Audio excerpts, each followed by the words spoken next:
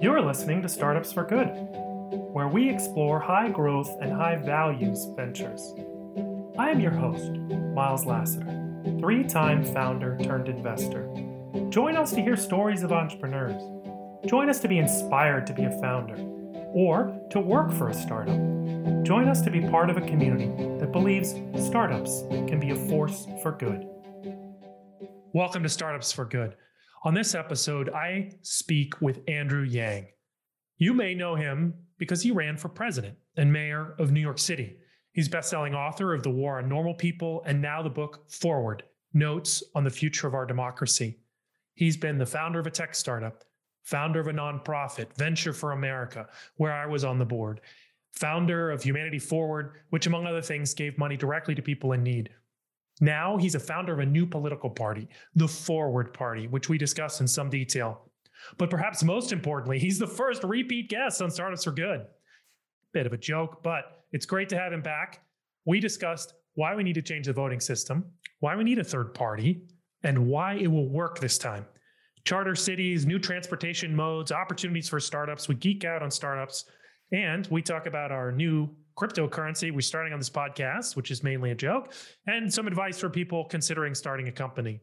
I think you'll enjoy it, so please stay tuned. Welcome to Startups So Good, Andrew. We had you on way back in 2015 and had so much fun. I think you're the first return guest, so welcome. Yeah, look at that. I merited the return engagement. Yes. I'm so glad to have you back. Back then, you were known for starting Venture for America. Today, you're known as a candidate for US president, a candidate for New York City mayor. You've started for-profit startup yourself. You've started a nonprofit. Now, you are starting a party. Wow. I'm so impressed to see how you evolve and continue to push things forward. My question for you is, how is starting a startup similar or different than starting a political campaign? There are some similarities and some differences, truly. So when you start a startup, one of the things you think a lot about is the money. And that's true if you start a political movement as well, where you're going to need a team. You're going to need to have a sense as to how much money they're going to require. And then you have vendors and the rest of it. And so that stuff feels very familiar, where it's like, okay, I think we can get this thing going on, like, I'll throw a number out just for fun. Like I like $200,000 or $300,000. But one of the weird things about these political actions is that there are donation limits typically. Now, when I ran for president, the major loophole, which is a pretty dumb loophole I'm going to share with everyone, is that the candidate, him or herself, can give a lot of money, which is how you get like the Mike Bloomberg. It's like, give out whatever money you want. And then you ask someone else for money, and there are typically very stringent limits. So for the Forward Party, the limits we're working with are $5,000 a person. And in this case, there actually is no founder loophole. Like I can't like, oh, if it gets in a bind, it's like, maybe I'll give some more. Like, so you have to plan accordingly. And how do you personally pay bills in the early stages? Like, how does this work? I'm trying to imagine. It's very startup-y, where you have some bills. And then in the case of this political stuff, so I guess I can say there is like one loophole, is that I could front the expenses and then get reimbursed as the money comes in, so that I'm not above the limit. Like that's something that is completely kosher. So you're lending to the new political entity and then getting paid back later. Yes, though that time frame has to be relatively brief. You can't just like lend it like gajillions forever, or else they think you're kind of breaking the spirit of the thing. But I'm happy to say the Forward Party, even since its launch, has been raising money from grassroots donors, and we're off to the races. So really, in some ways, like that very, very nascent stage is over. And then now we get to operate, where we're looking around saying, okay, let's try and get more energy, more attention. And this is something that's very familiar to me from the presidential campaign in particular. In what way? Well, I started the presidential campaign, and the first thing was the angel round, where I called friends and said, hey, give me money. Miles was one of those friends. I remember getting that call. Yes. Yeah, exactly. So then it's like, hey, your crazy friend is running for president, and I would like you to donate. I think at the time it was $2,700. And so being good friends, some of my friends were like, sure, I think you're crazy, but here's $2,700 because, entrepreneurship and startups and whatnot. And so that was the angel round. And we got maybe, 100 or 200 people to do that. And then you had like enough to get started. Maybe you had like $300,000 or $400,000 to get started. And then that money starts running out. And so that, because at the time we didn't have like a legion of grassroots donors.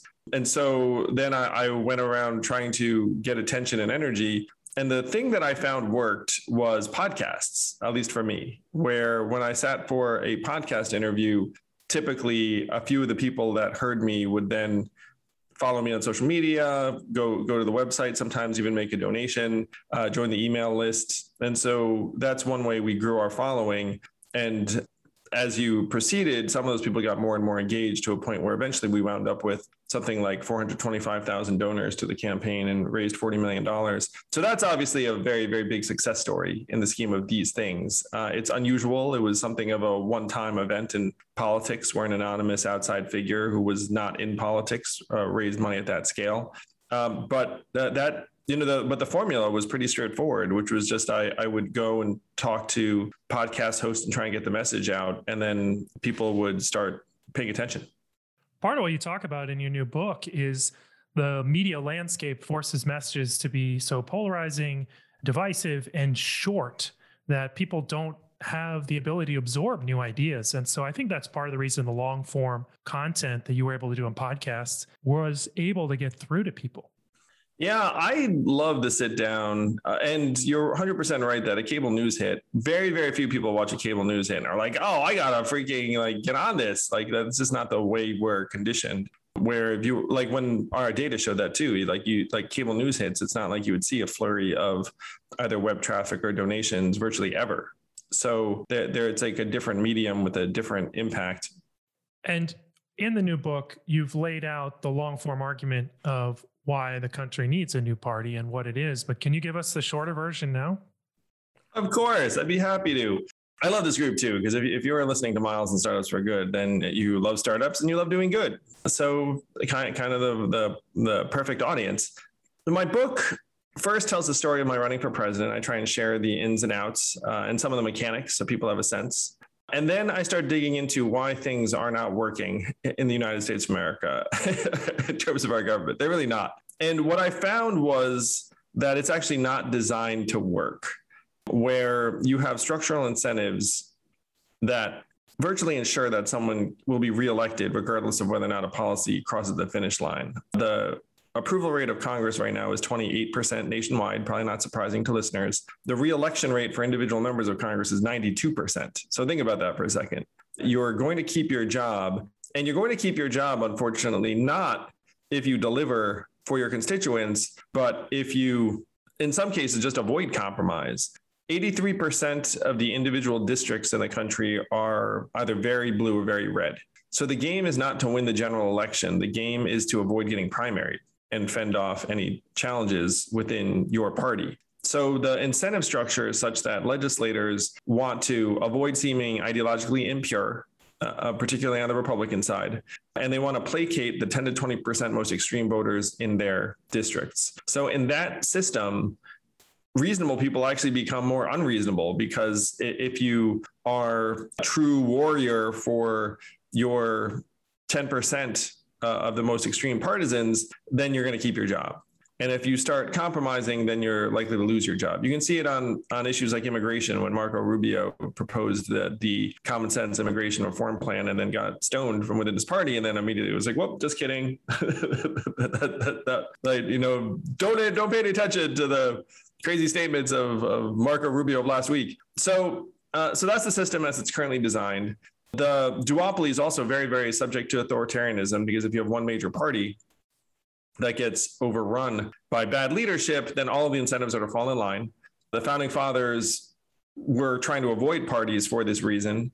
Other mature democracies have many more parties for this reason. The UK has 5, Germany has 7, Sweden has 8, Netherlands has 18. So we built a very, very fragile, corruptible system that also will not deliver results for the American people. It's like if you looked at it as a startup operator, you'd be like, wow, this stuff's really broken. You're saying there's monopolies, essentially, these two parties, and there's not competitive dynamics in the party system. There's completely no competition. If you're listening to this, you probably live someplace where there's a closed party primary, where you have to be a registered Democrat or Republican in order to meaningfully participate. And then if you were to try and come in as a new entrant, it's virtually impossible because they make it next to impossible. So you have a genuine duopoly, and then you have 62% of Americans who want an alternative to that duopoly. And so I'm going to suggest that if you were an entrepreneur and you arrived at a market that had those features, you would say, wow, I need to start a third entrant as quickly as possible. And so that's what I'm doing. And the first mission of the Forward Party is to change the incentives and change the mechanics, where we have to implement open primaries and ranked choice voting in states as quickly as we can that would allow for genuine political diversity and dynamism, but it would also make it so that elected representatives are trying to cater to 51% of their constituents as opposed to the most extreme 10 to 20%. It would make people more reasonable overnight. And this has already happened in Alaska, which is the first state to make this change. So why hasn't this changed already? If 62% of people want a new party? Again, the duopoly set up the mechanics so it's virtually impossible. And you can kind of see it a little bit with Andrew Yang raising his hand, being like, hey, starting a third party. And then what I'm being faced with really is a lot of, you're going to empower the bad guys to win. And so that there's like a very much a binary dynamic that our system banks on, essentially. And it's not good for anyone. It's not good for certainly any kind of intellectual diversity or genuine competition and it's one reason why you see these parties kind of creaking and underperforming is because their only competition is each other.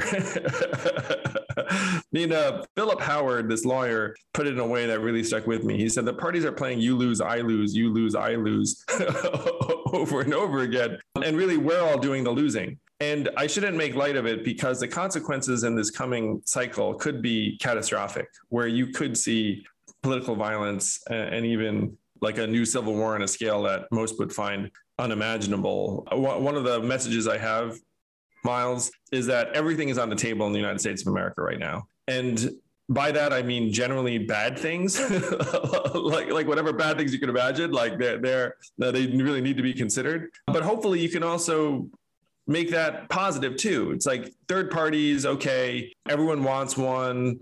The duopoly is going to try and suppress it and make it impossible. So are there enough of us that can get together to make this happen? And I'm saying yes. I'm saying that now is the time. The 62% is also higher than normal. like if you did the same poll a little while ago, it was like, 40, 45. Now it's 62. Yeah, that is an amazing stat and not one that I knew before I heard you quote it. I think when people say that creating a third party can create a spoiler effect and end up throwing the election the other way, they are right about the first past the post current system that we have, right? Yeah, it's called plurality voting. It's the voting system most of us are familiar with. And in that scenario, if you have a third person, then they're going to take votes from someone. And so that is the spoiler effect you described, Miles. It's one reason why we need to convert to ranked choice voting as quickly as possible, because it gets rid of the spoiler effect. One of the impacts I'm just going to throw out as an example, if the Republican Party was using ranked choice voting in 2016, Trump probably does not win the nomination because he was getting 35, 40% of the vote, but he wasn't on a lot of second choice lines for like other people. It wasn't like Jeb Bush won, Donald Trump too, like that wasn't a thing. So what it does is it rewards people who are able to reach majority support. And it also gets rid of the spoiler effects. It diminishes the incentives around negative campaigning because if I trash you, we both look bad. So ranked choice voting, and this should be appealing to startup people, is like it's just like an upgrade.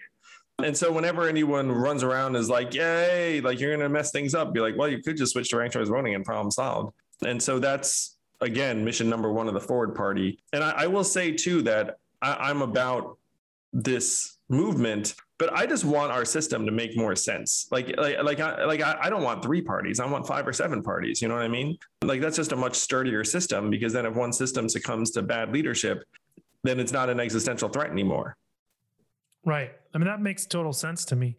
I think part of what you're saying, if I'm understanding it, is that ranked choice voting will moderate the outcomes in elections. And in some ways, parties used to play that role. And correct me if I'm wrong, but I think when elites ran the party platforms, when they ran the party selection process before it became democratized, they chose candidates that were more establishment, for lack of a better word, less likely to cause big swings, and somewhat of a moderating outcome. What do you think? Oh yeah, I mean, there's like an effect. There's a period, and I read this fascinating book, if people are into this stuff, by Ezra Klein, Why We're Polarized, where 40 years ago, the Democratic and Republican parties were almost identical. like they didn't actually represent ideological poles. And so when you talk about them being moderating impulses 100%, it was just like 2 different sets of elites that would run things. And so the swings were relatively mild. It's only over this last couple generations that they've become separated in the way they have now. And unfortunately, that has elevated political tension to Civil War levels. And now 42% of partisans describe their opponents as evil or their mortal enemies. You know, I mean, that's one reason why political violence is rising. And unfortunately, the dynamics will continue to elevate it unless we do something to change the incentives and make it more multipolar. That's one reason I'm so passionate about the Forward Party. It's scary stuff, this threat of violence and what we've seen already. I think part of what is fascinating about the approach that you've laid out is that you don't have to leave your current party to affiliate with Forward. Is that right? Yes, especially because in 83% of districts, if you were to change your party registration, you probably lose your vote, you know, because we haven't made any of these changes yet. So if you want to help the Forward Party accomplish its goals, you can stay a registered Democrat or Republican or independent. It doesn't matter. It's only after we amend the system to a point where you don't have the stiff penalty that people should feel free to change their registration. We're very practical, you know, we're like startup types. Yeah, this seems like this could break through the logjam. If you ask people to step into a third party that's clearly not going to have any power and maybe they're going to lose your vote, like, why would I want to do that? But if I can say I'm a Forward Republican, I'm a Forward Democrat, then you can start building your list, your momentum, and people who are really standing up saying it's time to change the voting system. This is just to make our country more sane and functional, really, you know, and it has been interesting, Miles, because in theory, a lot of Democrats are for this. But then when the rubber hits the road, like some of the Democrats are among the most resistant, because at the end of the day, organizations like party control. You know what I mean? Right. And so it threatens the existing power structures. Yes. So it's one reason why you have to do it outside of the 2 major parties. But yeah, you can join as a Democrat, join as a Republican. Let's get it done. Cool. Well, that's the party. I'd love to jump into some other stuff. Don't just listen, get engaged. You've heard me talking about the Startups for Good Giving Circle, and maybe you're wondering, how does it work? Go to startupsforgood.com and click on Giving Circle. You'll be able to sign up as a member and choose to make a reoccurring donation. Let's say $20 a month or whatever you can afford. We will focus on newer or startup tech nonprofits to provide the initial angel funding to get them off the ground. We will vote on a nonprofit recipient of our grant approximately quarterly. All donations are U.S. tax deductible, so go to startupsforgood.com and click on Giving Circle.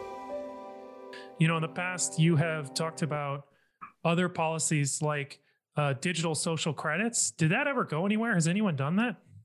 I just had a conversation yesterday with some folks in the cryptocurrency community, and they were suggesting that some of the DAO efforts are the equivalent of a social currency, because you get these tokens, and then the things you do within the DAO enable you to get rewarded in various ways. There are other environments that are actually doing pilots around this. I was just in San Francisco, your hometown, and there are communities that are giving transportation tokens to poor residents that they can use to get around. They can use it for, bus. They can use it for scooter. The company that's actually doing it was a micromobility company that Ford had bought.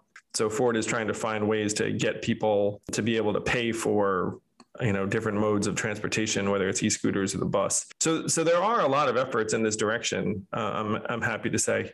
Neat. Well, I look forward to hearing more about them. We should make our own currency on this freaking pod, Miles. Okay. Miles bucks. Yeah. And what would you use them for? To go miles. Okay. Fair enough. Before we started the podcast, I was making puns about the word forward. So I gotta say it's fair to open up the puns about my name. So Miles bucks it is. All right. All you blockchain, distributed ledger, crypto folks out there, please, let's spin it up. Yes. Miles bucks, the new stable coin, but only to be used for travel. Exactly. It's for going places. Always forward, never left or right. Oh yeah. You can only go straight ahead. You're not allowed to turn. All right. Speaking of transportation, that reminds me, I've been wondering, you started a party, you started a nonprofit, started a company. What about starting a city? What do you think about charter cities? Do we need more of them? Oh yeah, we definitely need more. More. One of the reasons why instinctively was like, oh yeah, we need more is that when I was at this micromobility event in San Francisco, they were talking about how existing infrastructure is very poorly designed for a lot of the new modes they're coming up with. And some of the modes they're coming up with are so interesting. There's a skinny car that I rode in that what they want to do is they want to split lanes so that in a conventional lane, you'd have two cars side by side instead of one. And it would apparently get rid of traffic jams for everyone. And in California, apparently this is totally legal. There was like a Silicon Valley, it was kind of a parody, but it was real, where the person had a skinny car and just started driving between the cars. For e-scooters, one of the things I learned here in New York is that scooters would benefit from having dedicated infrastructure because like going on the street with them has issues around really the safety of the person on the scooter. Then if you go on bike paths, like the speed is different and it doesn't mesh as well as you'd hope. So if you were to start a city from scratch, you could do some incredibly interesting things around livability and transportation that are difficult to overlay on an existing community, truly. And I think if someone were to do something that they would be able to show really what's possible in a way that might not be feasible in some of the existing cities that we live in. That's a cool idea. So a charter city allows you to redesign the transportation infrastructure. Yes, totally. It totally would. And it would be magical. Like you would genuinely feel like you were visiting the future. If I was in a skinny car sharing lanes or going in between lanes, I don't know if I trust myself to drive. I think I might want an AI driver. That was one of the things that I felt a little bit in these cars. There's another one too that it is a different design called the Arcimoto, which is another skinny vehicle. They're fun. It would take some getting used to. Certainly, I'm with you, Miles, that if I started to drive between cars on our current highways, I'd get a little bit nervous. But you could see the potential for sure. And they were incredible feats of engineering. So one of the big deals apparently with the skinny car I was in is keeping it from toppling over because the wheels are a lot closer together. So apparently they have the equivalent of like a 2,000 pound weight at the bottom of the car that makes it like impossible to topple. Where the person I was driving with was like, try and topple it over. And I was like, you are absolutely insane. I'm not going to try and topple over this vehicle while we're driving. That doesn't sound safe. It also doesn't sound environmental to put a bunch of extra weight in there. I was going to assume that they were going closer to the ground, which means you really don't want to be mixing with SUVs, or maybe you're going to tell me next they're driving not between cars, but also underneath them. It did feel a little bit closer to the ground. I understood why they did what they did. It was a fascinating piece of engineering.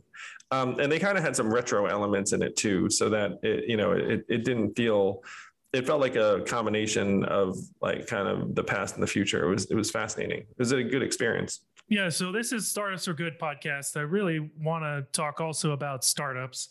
Where do you see there are business opportunities? What's the role for new companies in these problem areas that you've identified? Like you first came to prominence talking about AI. What is the role of a startup founder to help either mitigate the impacts or help people in this coming automation world? Well, one of the things I said in my book, The War on Normal People, some people might have found controversial. I don't think people listening to this find it controversial. It's like, look, if you're a startup founder, you have a tough job just making your stuff work. You know what I mean? It's like I can't expect you to solve all of the externalities, like you were focused on market-based problems. Now, are there market-based problems that also deliver social good? Yes. But in my mind, unfortunately, a lot of the opportunities we're seeing kind of compound existing dynamics that I think we're all familiar with. So the fact that remote work is now very much with us and here to stay in a lot of communities would mean that there are opportunities around trying to help deliver things to people in a new way that before, when they were commuting downtown, like their life looked a certain way, and now it's going to look a bit different. And so like, what do people need? Like, what are the things that they're going to be missing if they are working at home all the time? Yeah, maybe some people listening to this can relate to that.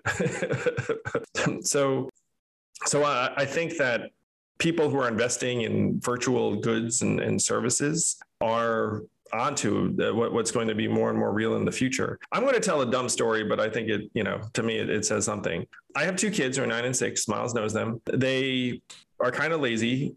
And so when we try and get them to do something, it's like when I was a kid, it's like you had an allowance, do some chores, et cetera, et cetera. They want their allowance in Robux, which is, the currency for Roblox. Like if I gave them US dollars or Robux, they would actually try and just change the US dollars into Robux immediately. And so if my kids are any indication of the future, number one, different types of currencies are going to be a thing. But number two, like people will invest real resources into online worlds and community-based interactions that will ultimately end up giving rise to a new economy of, the equivalent of like billions and billions of dollars, eventually like tens or hundreds of billions. So enter the metaverse, do your chores in the metaverse, get your allowance in the metaverse. I know it's not great. I'm like, some people listening to this are like, wow, like, but a lot of people listening to this can relate to that if you have kids, because, they're probably into Roblox too. I have to admit, our kids, they tend to want to trade a lot of their money, and we still, for pedagogical reasons, give them like tangible physical dollars for their allowance, paper cash. And they often want to change it into credit card spend through our credit cards on Amazon. That's the other thing. It's still a good work by you, Brad. I mean, you two are ace parents. Anyone listening to this too, you should know that Miles and Liz are excellent parents. I've been around them and shamed by them. I would never shame you for that, but not deliberately. You wouldn't, Miles. Not deliberately. Well, we've been talking about startup opportunities, but I think more broadly, we know we need more startups, right? Oh my gosh, do we need more startups? Yeah, it's true. New businesses are what create jobs, whether it's a small business or VC-backed startup. We need more of them. And what is the role of government, or what policy changes can be made, or what can we do as in our local communities to support more entrepreneurship? Wow, man. I mean, you and I have worked on this for years, and you do phenomenal work. I mean, I think so there's the personal, and then the philanthropic / corporate, and then there's the public. There are different things we can do. I mean, at a macro level, what I tried to do with Venture for America is just make entering the startup world as easy as joining a consulting firm or a bank. Like that was my thinking, was like, right now you have to be a little bit madcap and like a off the beaten path to head to startups, as opposed to a corporate path out of various schools. I think that's still true today. I don't know. One of the strange things is that tech has become such a massive force in our economy that there are like these, they're these behemoths that are more appealing than I'd say traditional service industries for a lot of young people. But if you go work for Facebook or Google, like, are you going to end up working at a startup? Less and less likely, honestly. Like, I know some of the people who are at these giant companies, and they have it really good. And the giant companies, I swear, they have an algorithm for retention, where like I have friends at these companies where like anytime they start thinking about doing something else, all of a sudden, like, like ping, it's like, hey, we just like ratcheted up your stock options a little bit and like did something else. And they're like, oh. You're saying they've got some predictive analytics that know that they came into work a little later, or maybe that's old school, that's pre-pandemic, or they know that you logged on later, or something like that. Are you suggesting some big brother or monitoring here, or just somehow they seem to know? Let's just say I think that they're investing significant resources in trying to try to make sure that they're keeping the people happy, keeping them. And I will say to folks who are listening to this who will resemble this, if there is one potential force for reforming the practices of big tech companies, it is the employees at those companies, because the leaders of those companies do not want employee dissatisfaction above a certain level. They have this, culture of sort of like benign cooperation that if you are able to say, look, in order to maintain this culture, like you have to make some changes, like they'll actually consider that about 1,000 times more seriously than they will if it's from someone outside their company. Outside the company, they'll be like, whatever, I don't have to care about you. But like inside the company, all of a sudden you do have real influence. And so just to incept folks who work for big tech companies, like you have a lot more power over the future than just about anyone else. Now, for startups, which I love, and I've been a part of a lot of them, like on a personal level, it's really just encouraging anyone around you that's trying to do something. And one thing I will say that I think this might be familiar to folks. I started my first company or co-founded it at the age of 24. I had no idea what I was doing. It was going to fail. If someone was around me at that time, they would probably think there's no way this is going to work. This is going to fail. But some people supported me anyway. And it did fail, but then I did something else after that, something else after that, something else after that. And so that's one of the things we have to encourage people on. It's like, look, like some person's like, raw and trying to make something work that's maybe a dumb idea, just be like, it's cool. Like, like try and help them along. And then like they'll hook up with something better, come up with something better themselves. But like a lot of this entrepreneurship is just about that individual, like I can never imagine that I'd be starting, this popular movement, the Forward Party, like X years ago. Like everything is kind of built on the last thing. I ran an education company, and then that led to my starting Venture for America with Miles here. So Miles made a lot of great things happen. And then that led me to conclude that the economy was getting transformed in big ways. So that led me to run for president, which is when most of you heard about me. And then that led to Humanity Forward and the Forward Party. So it's true for everyone on like your personal level too. It's like you have a company, doesn't work. Like my company tanked when I was 24, 25. It hurt at the time. But then, at the ripe old age of 28, 29, I was doing something else. So when you ask about how are we going to make more startups happen, Miles, it's really about finding the people, sticking their necks out, and then trying to help and encourage them. Awesome. Well, I hope we can do a little bit of that on this podcast. One of the other things that I wanted to ask you about is how should government think about providing services in the digital age? Like we've had a lot of guests on who are providing a service that is augmented by government or enrolls people in government service. Like, should government be purchasing from those vendors, or should they bring in-house user-centric design expertise? Or is government more like providing an API and lots of orgs should be the front end? Like, how should it work? Wow. It's a great question. I think that the government could certainly use a lot more design thinking, but there are people in government that acknowledge that and now are employing very high-end vendors to help with the user interface of various programs, is probably what you're talking about. I had a friend who just joined the U.S. Digital Service who will be doing things in that direction. So I think that for the government to hire a service layer makes sense.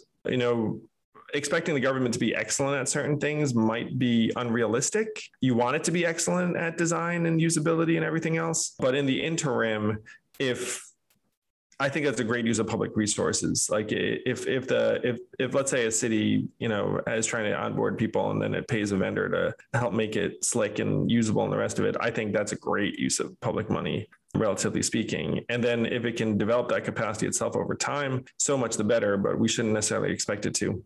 Awesome. And if you want to give advice to someone, you were just talking about the 24-year-old you, What would you say about, you want to do good? Do you choose government, nonprofit, startup? How do you make that decision? If you're listening to this, I would probably push you to startup. If you're already listening here, then you should be doing a startup. Fair enough. Yeah, you know what I mean? I mean, they're like, and so I wrote about this in my first book a bit. Like different organizations have different speeds, different operating models, different growth rates. And so I'm going to tell a story, and this is going to be a little harsh, but whatever, bear with me. If you're an idealistic 24-year-old and you join a nonprofit, 9 times out of 10, after 2 years, you're going to be like, wow, like I did a lot of stuff, but I was underpaid and undersupported. And the thing was, that's what happens in most nonprofits, because the nonprofit is generally not going to be some kind of massive growth org. When I started Venture for America, thanks to people like Miles, like we did grow significantly and we were something of a success story. But I'll remember this, and this is something, maybe I shouldn't say this, but I'll say it, whatever. It was like our 4th or 5th year, we were having a big party in New York City, and a venture capitalist came up to me and said, Andrew, you have done incredible work. If this were a for-profit company, it would be the equivalent of a unicorn. Like just suggesting it's like the fact that I managed to grow a nonprofit to whatever it was, like, which was, by the way, like not even that enormous. It was like in the, like sort of like maybe $5 million range or something like that. If you want to be part of like a growth org, it's much more likely to be a startup.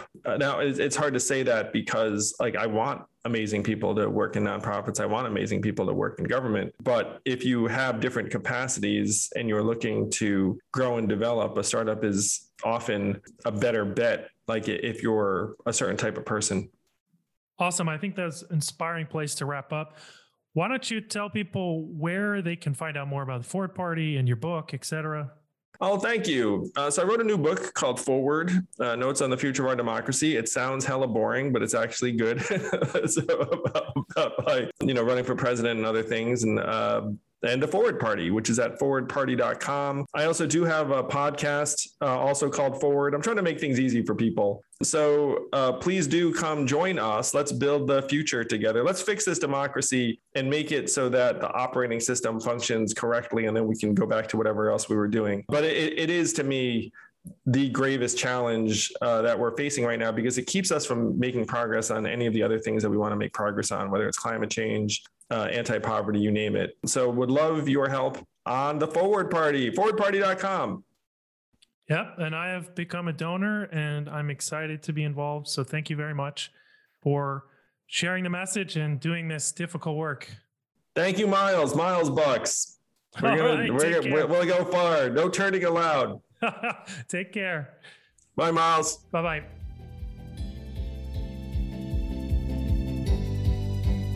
If you liked what you heard today on the podcast, be sure to subscribe using your favorite podcast player. And please give us a rating and review. The reviews help others find us. You can follow us on Twitter and Instagram, and you can follow me on LinkedIn. Be sure to visit our website, startupsforgood.com. That's Startups for Good, all run together, no spaces.com. If you were inspired today and want to join our online community or our giving circle, please do so on our website.